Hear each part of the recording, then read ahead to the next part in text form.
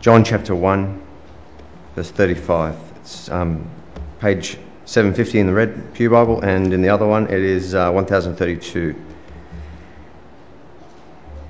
The next day, John was there again with two of his disciples. When he saw Jesus passing by, he said, "Look, the Lamb of God." When the two disciples heard him say this, they followed Jesus. Turning around, Jesus saw them following and asked, "What do you want?" They said, "Rabbi," which means teacher, "where are you staying?" "Come," he replied, "and you will see." So they went and saw where he was staying and spent that day with him. It was about the 10th hour. Andrew, Simon Peter's brother, was one of the two who heard what John had said and who had followed Jesus. The first thing Andrew did was to find his brother Simon and tell him, "We have found the Messiah," that is the Christ. And he brought him to Jesus. Jesus looked at him and said, "You are Simon, son of John. You will be called Cephas," which when translated is Peter. The next day, Jesus decided to leave for Galilee. Finding Philip, he said to him, "Follow me." Philip, like Andrew and Peter, was from the town of Bethsaida. Philip found Nathanael and told him, "We have found the one Moses wrote about in the law, and about whom the prophets also wrote, Jesus of Nazareth, the son of Joseph." "Nazareth? Can anything good come from Nazareth?" Nathanael asked. "Come and see," said Philip.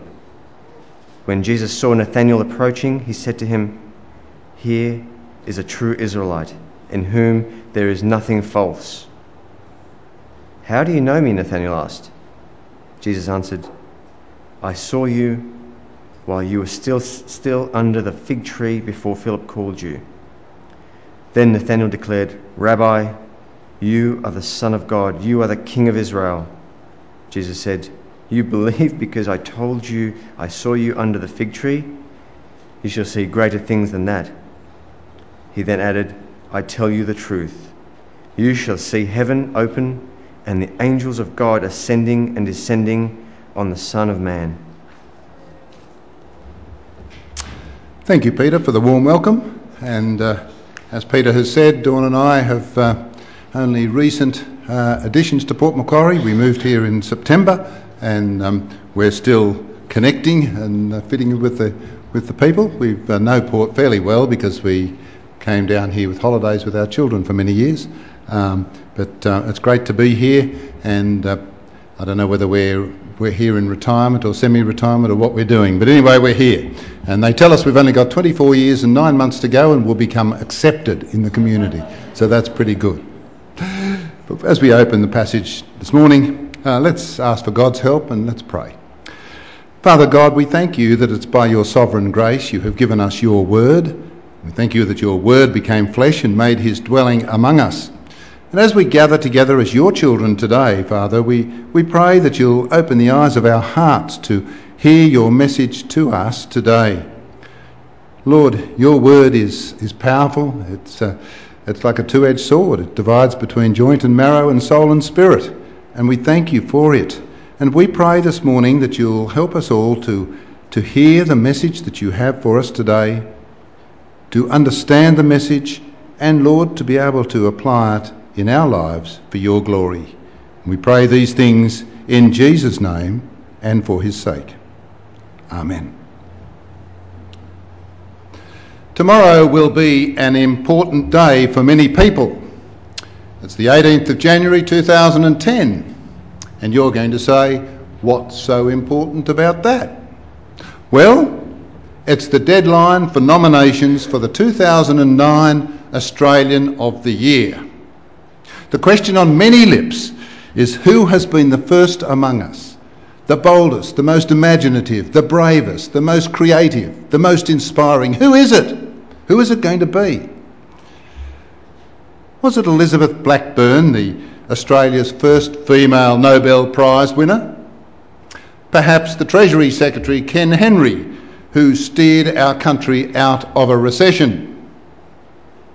Maybe it was Mark Donaldson, the Aussie trooper who was awarded the VC for his gallantry in Afghanistan. Virginia Makesner, she must be a contender. The neurosurgeon who led the surgical team to separate the fused brains of those little twin girls, Krishna and Trishna. She would have to be a contender, wouldn't she? What about Ricky Ponting? Lost the Ashes to England, but has been hailed as the most successful cricket captain and player in history. I'm sure I've only picked a few. I'm sure you can think of many others who would emerge as the 2009 Australian of the Year. These folk have done wonderful, sometimes amazing feats in their chosen field during the year. And we all admire them for their contribution to the advancement of our country. We applaud them for being the best and the brightest within our communities. But as we do so, we are reminded that in God's book there will be no nominations to be considered.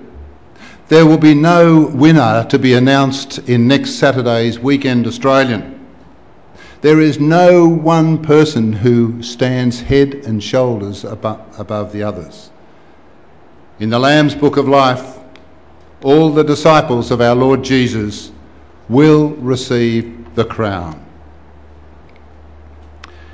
In the message that Ian brought to us last week, he clarified very much the relationship between John the Baptist and Jesus Christ. Pointed out that John was the witness to the Messiah, the herald to announce the coming of the Saviour of the world, the one for whom the Jewish people had been waiting, the one whom the whole of the Old Testament pointed to, the one who is to be Saviour and Lord. And John makes it crystal clear that Jesus is God's chosen one, the anointed one, and the one on whom his Spirit descended and remains. The entire section of chapter 1 of John's Gospel, after the prologue, also gives us some practical pointers on the nature of discipleship. Disciples are what Jesus calls, as we discussed with the children, his followers, his learners. People who are called and committed to world-changing lives as they follow their Saviour and Lord. Once again, last week, we saw that the first aspect of discipleship is that disciples must know their Lord. This morning, we're looking at the passage we had read to us, verses 35 to the end of the chapter. And in this passage, we will explore the other three aspects of discipleship. Please have your Bibles open to the passage. I can't remember the page number, but it's John chapter 1, verse 35.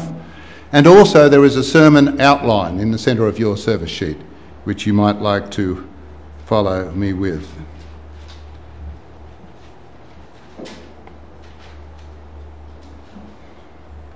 So the three aspects of discipleship we're going to explore today is disciples follow Jesus, disciples bring others to Jesus, and disciples live under Jesus' authority.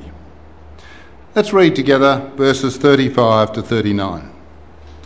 The next day, John was there again with two of his disciples. When he saw Jesus passing by, he said, "Look, the Lamb of God." When the two disciples heard him say this, they followed Jesus. Turning around, Jesus saw them and asked, "What do you want?" They said, "Rabbi," which means teacher, "where are you staying?" "Come," he replied, "and you will see." So they went and saw where he was staying and spent that day with him. It was about the 10th hour. If you can picture the scene here, probably in one of the villages, maybe sort of out in the desert, but John the Baptist was talking to his disciples as he did day after day, and talking to them and encouraging them at the very time that Jesus walked past. This happened the day before, that Ian discussed with us last week in verse 29, that happened the same thing, same scenario. And as Jesus walked past, John said, "Look, the Lamb of God." Now this was important. It was a critical title that John had given to the Lord Jesus, Lamb of God. Because these guys were steeped in the knowledge of the Old Testament. And they were steeped in the knowledge of the sacrificial system and the sacrifices of perfect lambs in the temple. Maybe also they had have remembered back in Genesis 22, Abraham's story, when God told Abraham to take his son, his one and only son, after all those years, to take him up Mount Moriah and sacrifice him. Remember the story? Abraham and Isaac trudging up the mountain. Isaac said to Abraham, "Dad, the wood's here, the fire's here, but where is the lamb for the burnt offering?" And Abraham's words to him is, "God himself will provide the lamb for the burnt offering, my son." So the disciples of John would have remembered that. They would have also remembered, in addition to the sacrificial system in the temple, they would have also remembered the lamb that was led to the slaughter for the sins of God's people, spoken so strongly by the prophet Isaiah in Isaiah 53. And of course, they would certainly have remembered from their forefathers the Passover lamb. Remember, Moses was called to go to Pharaoh, the king of Egypt, and to have the people of God released from slavery in Egypt.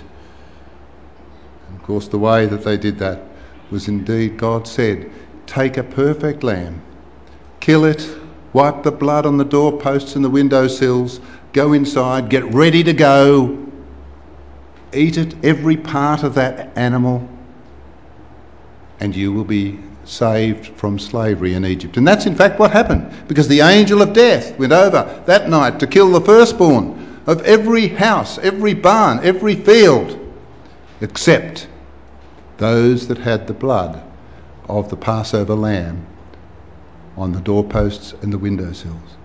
The angel of death passed over those houses, and the people of God were able to escape from Pharaoh's clutches. So these disciples would have remembered these stories. So the title Lamb of God for Jesus was particularly important to them, very much so.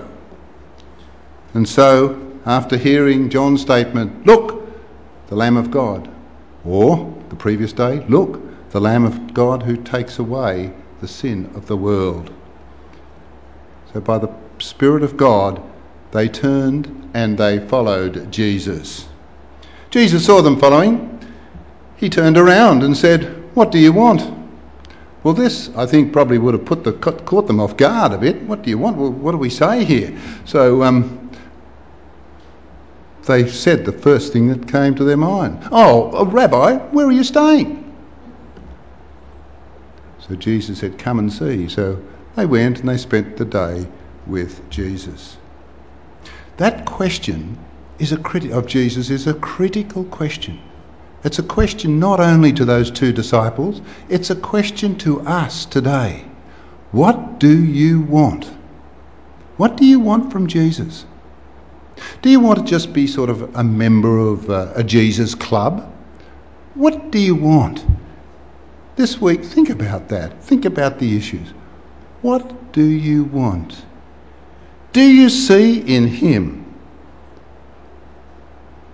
your Lord and your Saviour? Do you see in him the only possible way of having a relationship with God?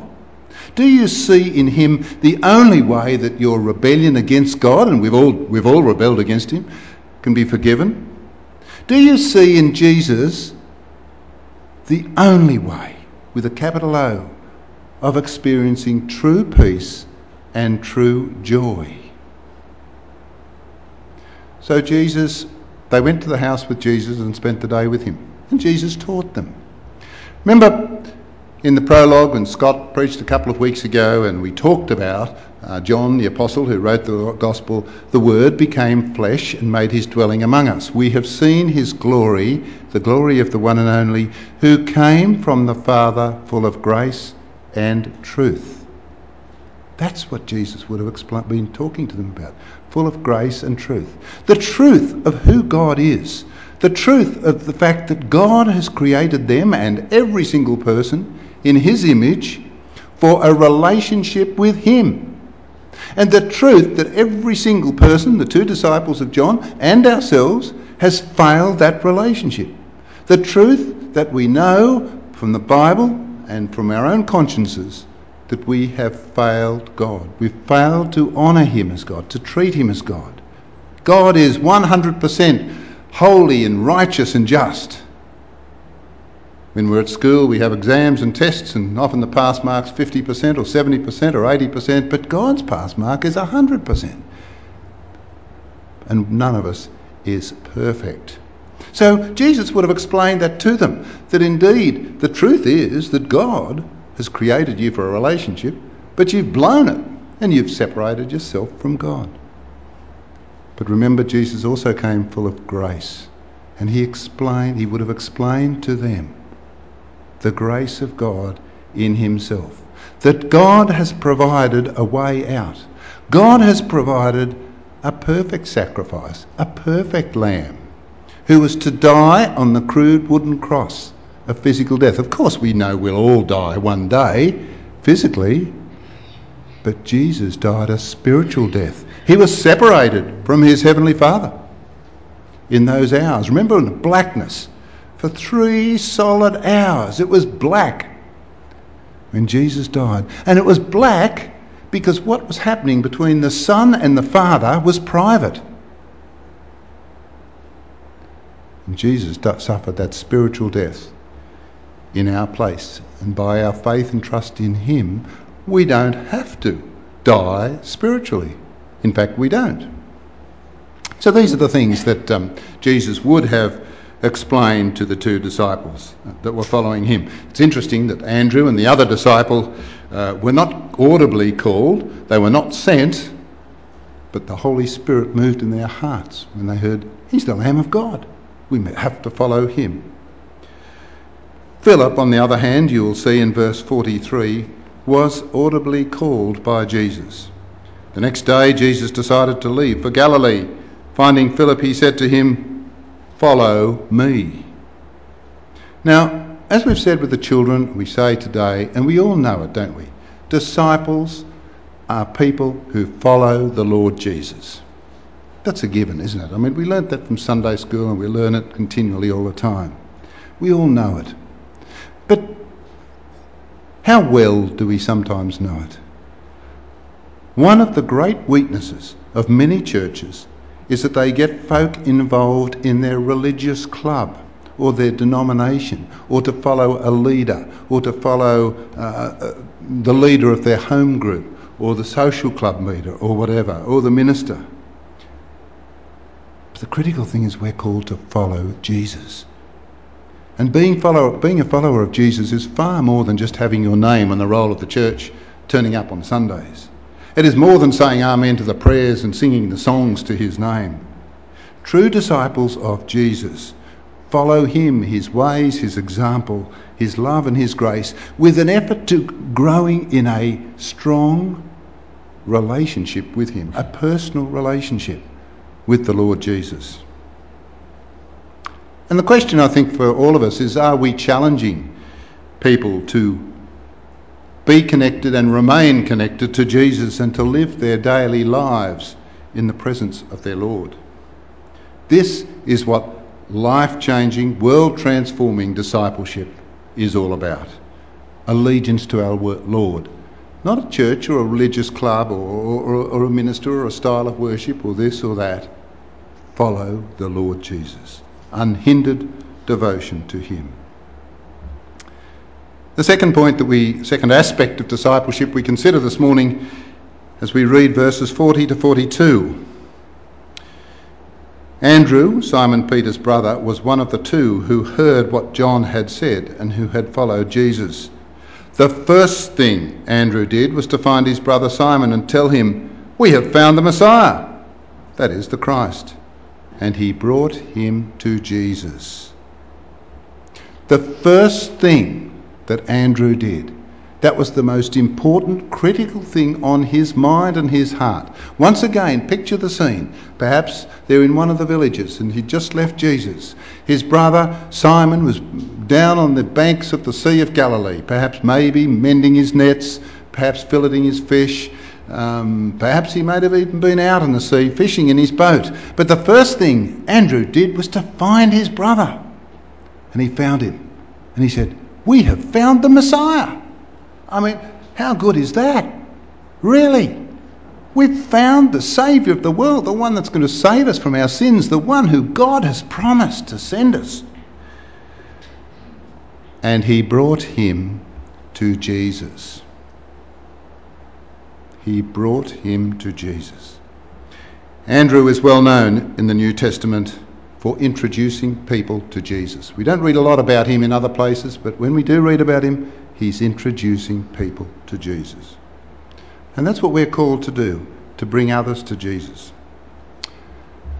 But it's hard, isn't it? It's not easy. The gospel, in a sense, is an unbelievable message that is contrary to all natural inclinations. It is, isn't it? This man dying on a cross, contrary to all natural inclinations. I'll never forget a baptism service that I did in Gosford many years ago, and the mother of the child that was being baptised was an Italian lady, and she was a Catholic, and she'd come to faith in Christ, and she'd joined the church, and all her family were there. And these little kids, and I'm in the middle of preaching a sermon, and there's this little kid down in the back, and he looked up and he said, "Look, Mum, there's no man on the cross." But you see, the important thing is, it's hard, it's really hard, because we're trying to deliver this message to people who are dead and blind. Paul says in Ephesians chapter 2, once you were dead in your transgressions and sins, and we all were, and those without Christ are spiritually dead. So how do we do it?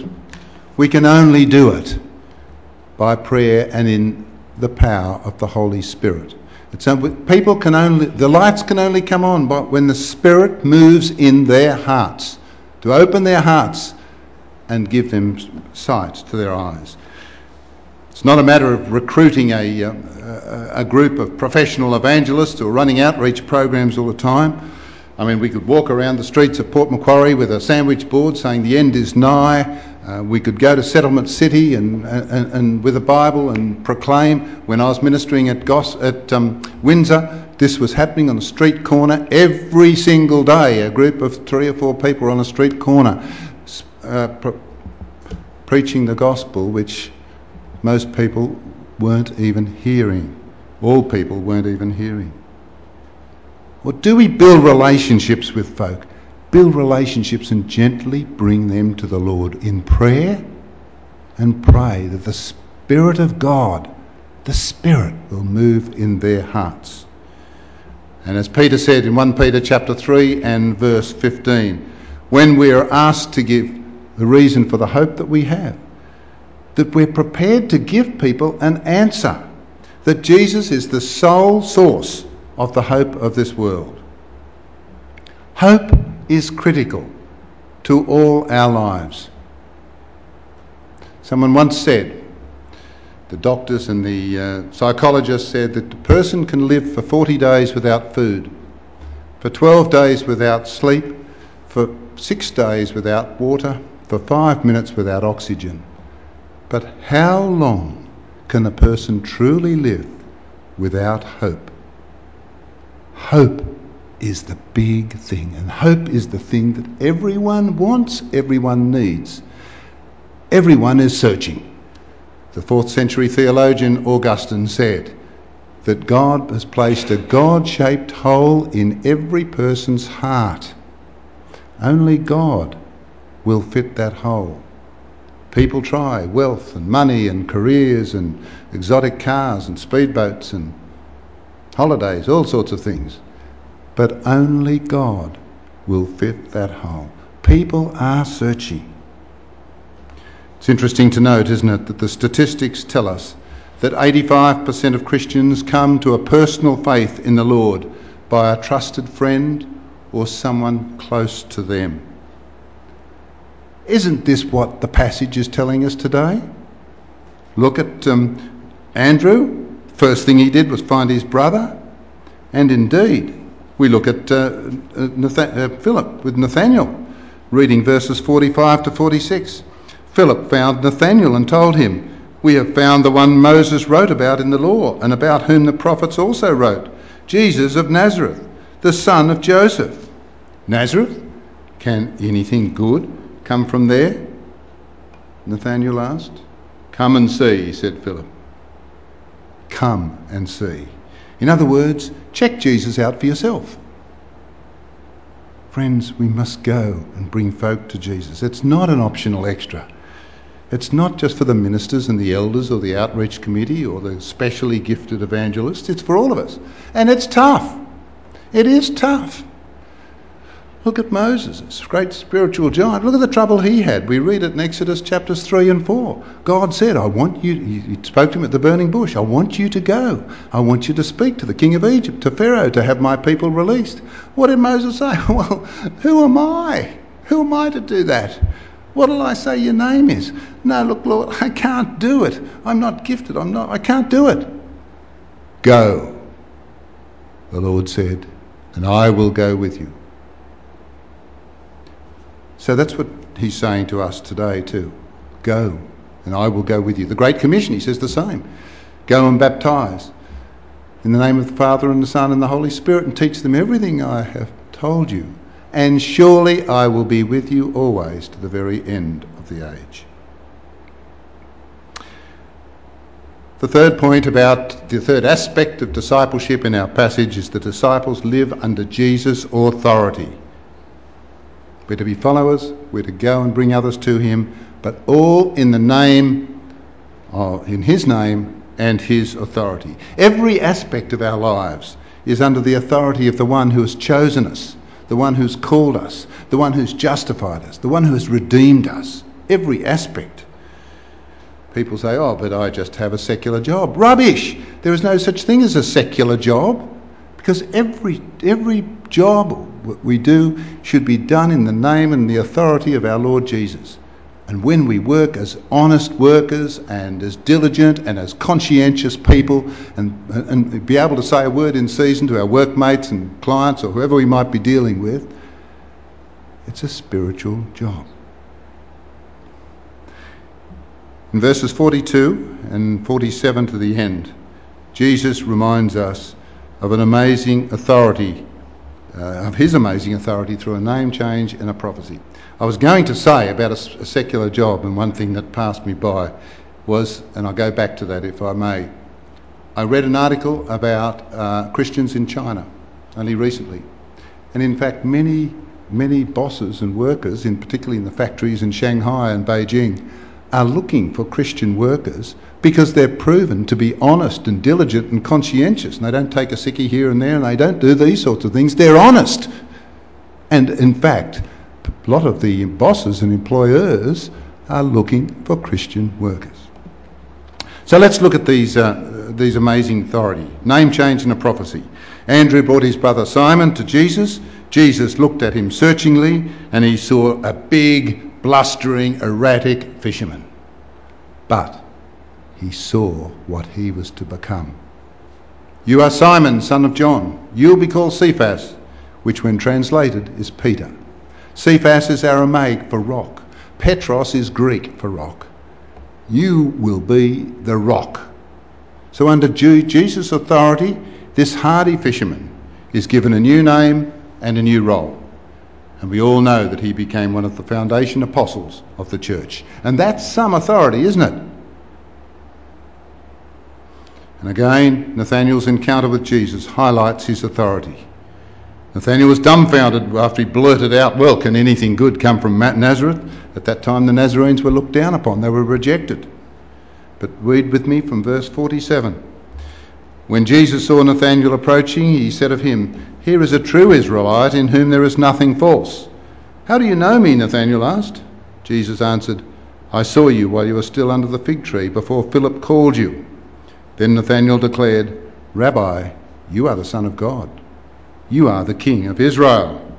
Jesus said, "You believe because I told you I saw you under the fig tree. You shall see greater things than that." He then added, I tell you the truth. You shall see heaven open and the angels of God ascending and descending on the Son of Man." Jesus knew Nathanael before he even met him. He saw him under the fig tree before Philip called him. Maybe he was praying, maybe he was reading, might have been snoozing. He knew him to be a true Israelite. Nothing false about him. And he knows every one of us also. He knows our thoughts. He knows our words before they're on our lips. He knows our hearts. And this was too much for Nathanael. "Rabbi, you are the Son of God. You are the King of Israel." And my translation of Jesus' next words is, "You ain't seen nothing yet. You will see greater things. I tell you this truth, you will see heaven open and the angels of God ascending and descending on the Son of Man." Remember in Genesis 28, we had Jacob's ladder, had the ladder up to the vision of the ladder up to heaven with the angels going up and down. You won't need a ladder. You have me. You have Jesus.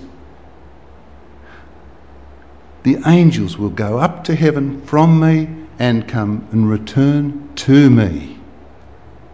I am the point of contact between heaven and earth. That's what he's saying.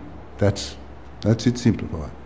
I am the intersection between God and man. Jesus alone brings us to God. Jesus alone brings God to us. Only Jesus can bridge that huge chasm between heaven and earth and between God and man. This morning we've talked about these three aspects of discipleship. Disciples follow Jesus, they bring others to Jesus, and they live under Jesus' authority. Let me just wrap up. We're to follow Jesus, not some church or religious club, but follow me. Don't pussyfoot around with your faith and its expression. Find others and bring them to me. And as Philip said to Nathanael, this is what we must do with our people. Encourage others to come and see. The end of verse 46. That's what Philip said to Nathanael. Come and see. Remember the story of Jesus with the Samaritan woman at the well? John chapter 4. Jesus, a Jew, talking to a Samaritan woman, unheard of. Jesus was talking to her. He spoke about all her boyfriends. She dropped a bucket and raced into the village. She said, "Come, see a man who told me everything I ever did. Could this be the Christ?" Jesus himself in John chapter 7 and verse 37, "If anyone is thirsty, let him come to me and drink." Come is the great invitation of God's grace. And this is, I believe, how we encourage our friends and our neighbours. Come, we encourage them to come and see. Come and see the blood, the sweat, the tears on that crude wooden cross. Come and see the pain of the one hanging there for you. Come and see the passion of the one who gave his life in our place. Come and see the empty grave, the one that was so securely locked with guards and everything else. Come and see. It's empty.